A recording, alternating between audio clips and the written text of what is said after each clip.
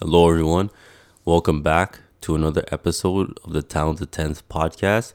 Today's episode, we will be focusing on online security and privacy. This is a major issue, and a lot of things have come to light recently.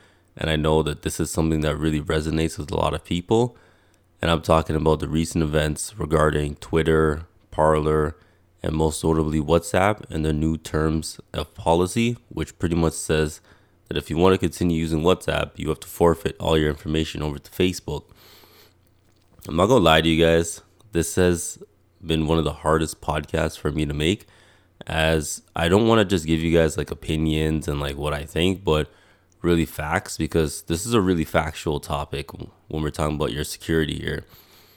And, honestly, through my research, one of the biggest privacy tools is, or practices that I should say, that you can implement is called compartmentalization, meaning that one provider should not be responsible for more than one service at a time. And this is crucial because throughout our daily lives, the Big Five is constantly watching us through our emails, our messaging apps, our social media apps, our work apps, just like any facet of your digital life.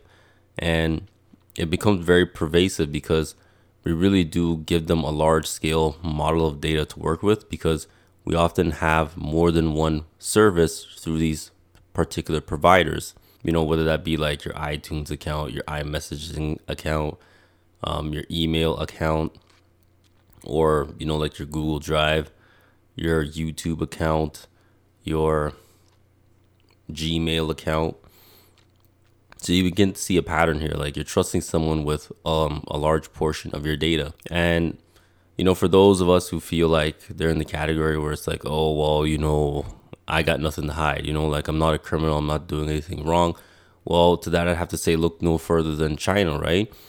Where we are seeing this dystopia unfold in that the government collects all of this data on all of the citizens and then uses it to create a social credit score for everyone, which then can be used to deny you things like, public transport, transportation on trains, airplanes, or, just general public events even. And it is really quite alarming when you sit back and you do research for yourself. And I say this because don't just take my word for it, but everyone should do their own due diligence to really see for themselves what is going on so that you better understand the danger. Just don't take my word for it.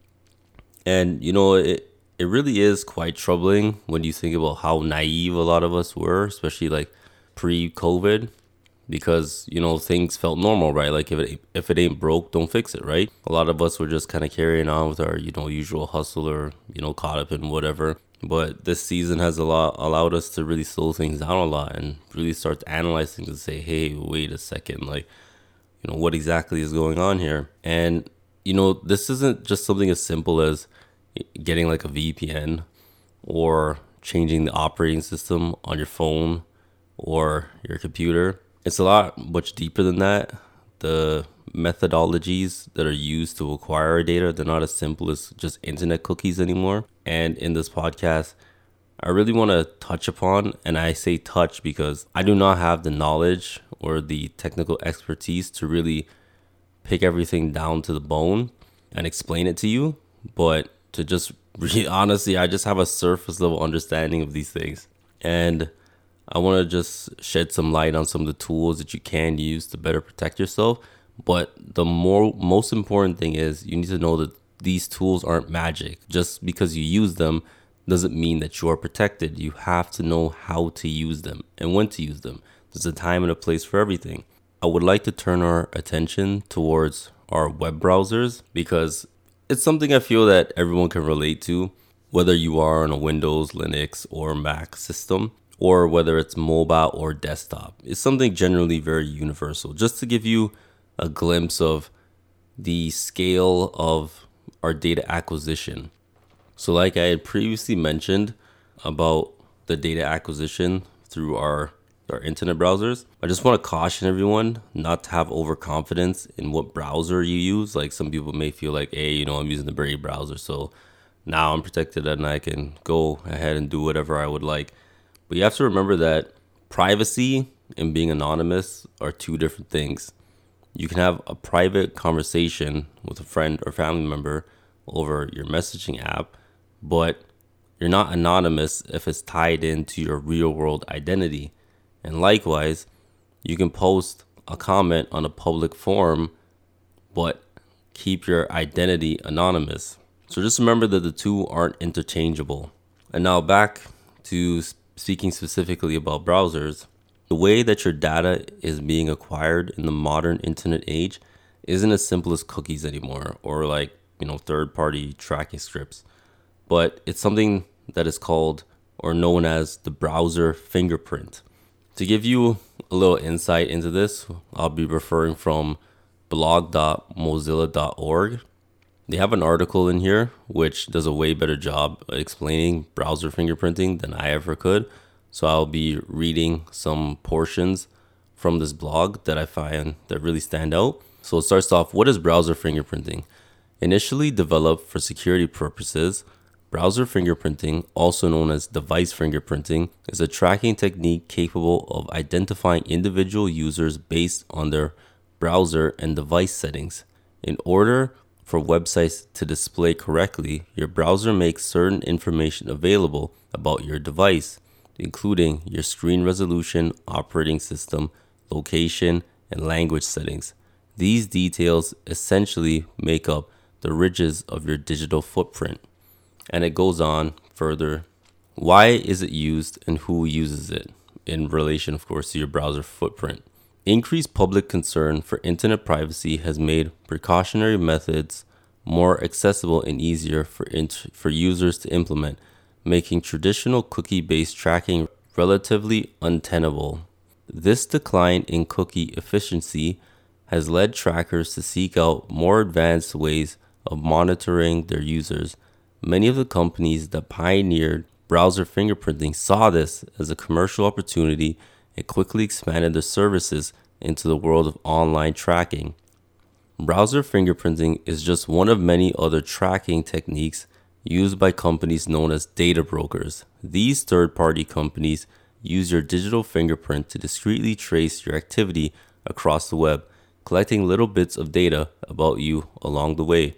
While trackers won't necessarily match your activity with a face or name, the data they derive from websites you visit, social platforms you use, searches you perform, and content you consume can be considered personally identifiable. With this data, brokers build a general profile of who you are, i.e., age range, location, language, interests, among other things, and sell this insight to advertisers and marketers who use it to relentlessly serve you personalized ads and content recommendations across the web. So I hope you guys are getting a much bigger image about how deep exactly the data mining goes, that it's just not as simple as it once was before. And, like trying to disable the activity logs or whatever you have it's not just that simple anymore. It even goes as deep as tracking your keyboard strokes, even your mouse movements, and then that information gets sent off to an AI to again match your real world identity to your online identity. So I hope you guys are getting a broader scope and understanding of just really how pervasive all of this stuff truly is. One way to combat the browser fingerprinting that I learned through my research, again, goes back to the compartmentalization. You may also hear me refer to it as isolation in this podcast. So a good example of this would be, like, say you're using Google, right? In that ecosystem of using Google Chrome, you would only keep it for your Google stuff. So say like your YouTube or your Gmail or your Google Drives, but you wouldn't use it to say like go to a news site or for your banking, because you'd only want Google to know the activities specific to Google so that they can't collect your data on anything else. So as far as Google's concerned, you're just only using their services and their services alone, which won't be a big deal because now you get some advantages, like you don't have to worry about logging out, you don't have to worry about cookies, and you know that they know that, and as well as they know your ID because of your Google ID. in that way, like, you can be safe knowing exactly what information you are giving them. And then now on your alternative browser of your choice, whether it be like Mozilla, Brave, or I don't know, maybe Tor even, you can then do your other stuff like your banking, your news sites, and whatever else you have it. So that's one useful technique that can be used to help combat this. I also just want to further my point in explaining to you how pervasive the tracking really is. Because say you feel like, okay, I'm not logged in, I'm in incognito mode, and I'm using a VPN, so I should be fine in whatever I'm doing. That would sound like common sense and sound logic. However, that's not the case. And give me a second to explain why. On most of the websites that dominate the web, they actually, in some form or another, do have Google and Facebook embedded in them. And I say this because most websites, they'll have something like, say, a Facebook like button or Instagram like button, where they want to gauge how much people really like their website, like some form of metric, right? So what you don't realize is on their website, Facebook is existing on it because there is Facebook code inside of the Facebook like button. And in the form of Google, every website wants that search engine optimization. So what do? They add Google Analytics inside of their program. So in that way, Google knows who you are because of your Google ID, and Facebook knows who you are because of the username that is assigned to your Facebook account. So all of these activities that you're doing and carrying on with all end up being tied back to you because of the Google code or the Facebook code that is existing on that other website. So that's just another thing, for you guys to be aware of, that it's not as simple as just really having a VPN or being incognito. Like I said before, being anonymous and being private, they're not synonyms. They're two completely different things. Now, for the purpose of this podcast, I would like to direct our attentions to mobile applications. And I have to warn you guys that I'm a bit biased in a sense because I've only owned one iPhone in my life, and that was iPhone 4. And then ever since, I've only owned Android phones. So I'm a bit more keen on the tools that are useful for Android than I am for Apple and iOS. Now, I know in light of recent news, a lot of people have been switching to Signal from WhatsApp because, like I mentioned at the beginning of the video, the policy that WhatsApp implemented. However, it's important to remember that encryption is nice, but it only protects the content. And in modern surveillance, it is the metadata that will kill you. And I know a lot of you are wondering now, okay, well, what is this metadata thing he's talking about? Metadata is defined as who you talk to, where, when, for how long, for how often, and on what device, and on what software.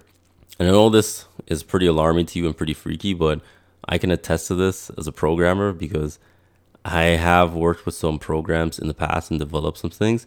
And I do notice a lot of the metadata that is in the script, as well as, say, if you take a photo, and I guess maybe a lot of you have seen this already, and you just swipe up on it, on modern Android phones, you will see like your location, the time, the date, and various other information. That is metadata.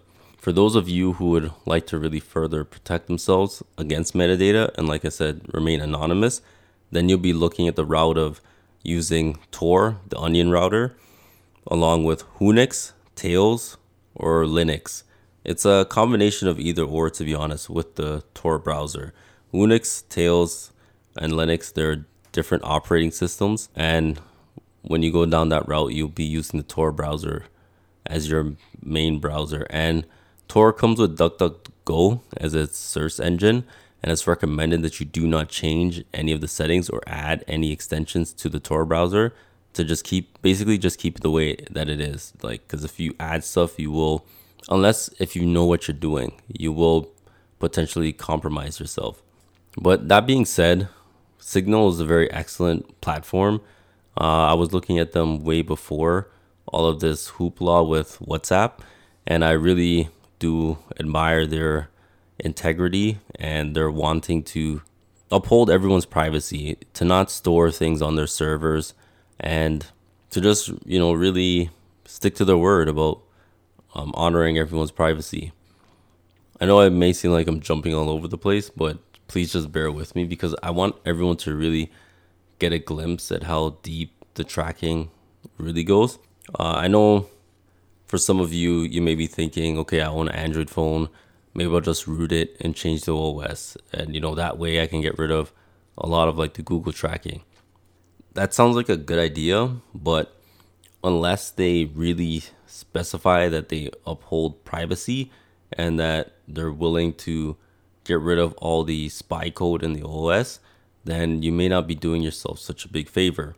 One of the OSs, however, I've heard of and people say that it is secure and privacy focused is Graphene OS, but as far as I'm concerned, that's only for Pixel phones.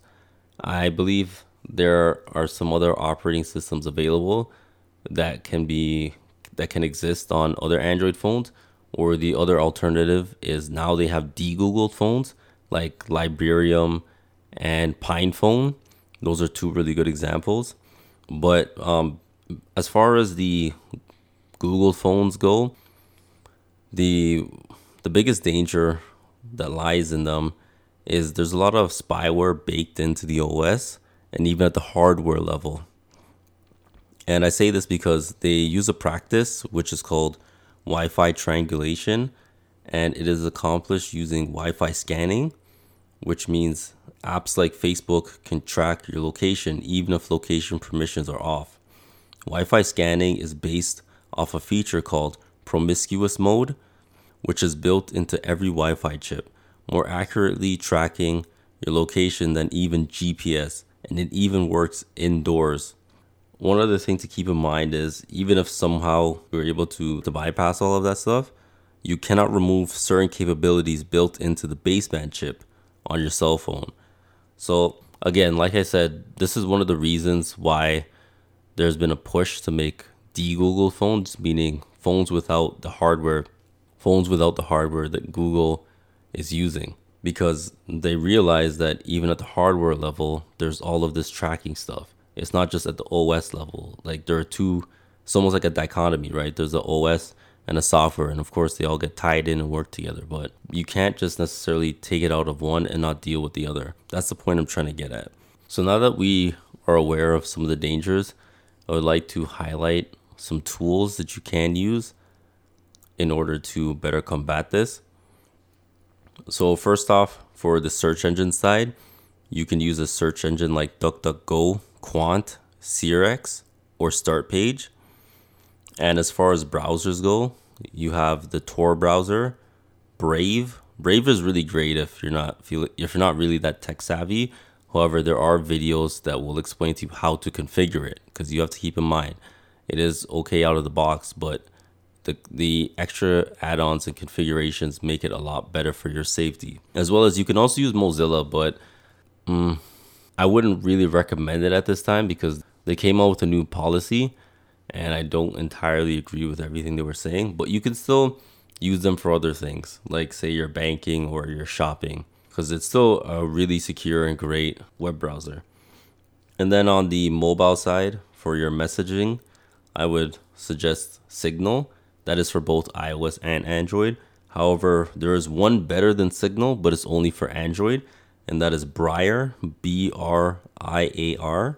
And then on the email side, there is Proton Mail, which is one of the best encrypted email services, and they have a free account.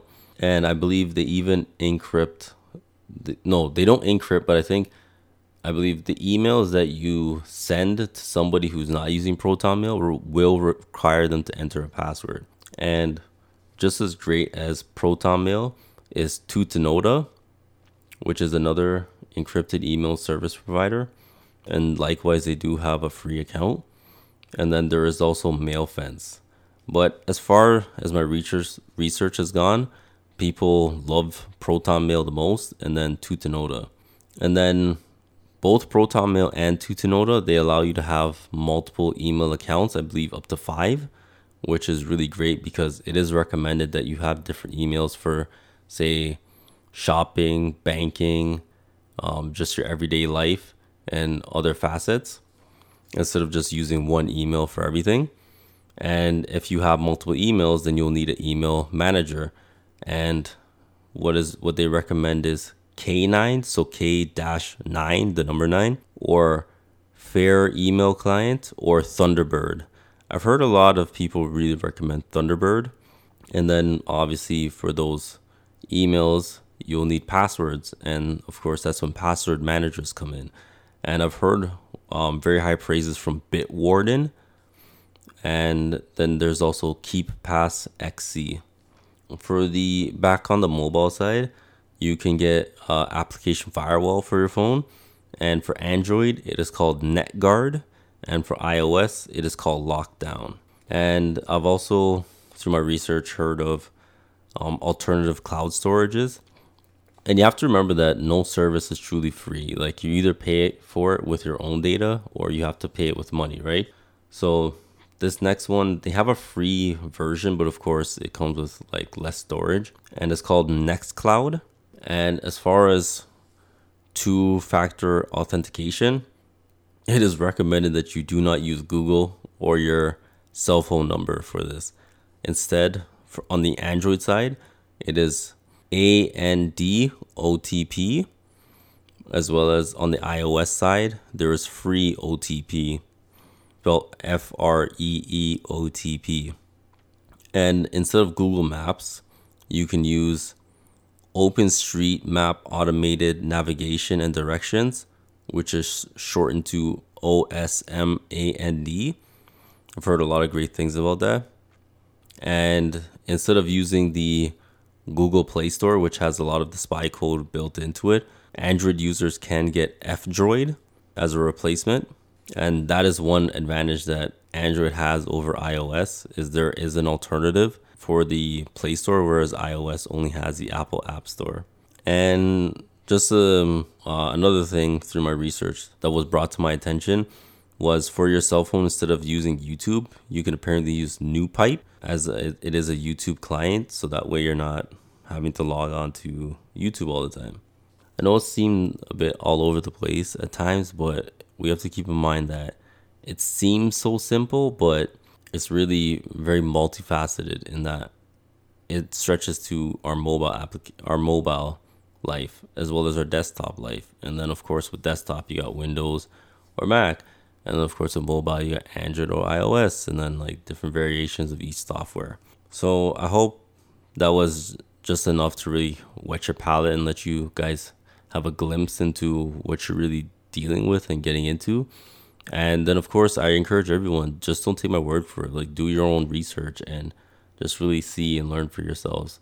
Just remember, these tools, they are not magic. You have to know how to use them and when to use them. All right, guys, everyone, stay safe and happy trails.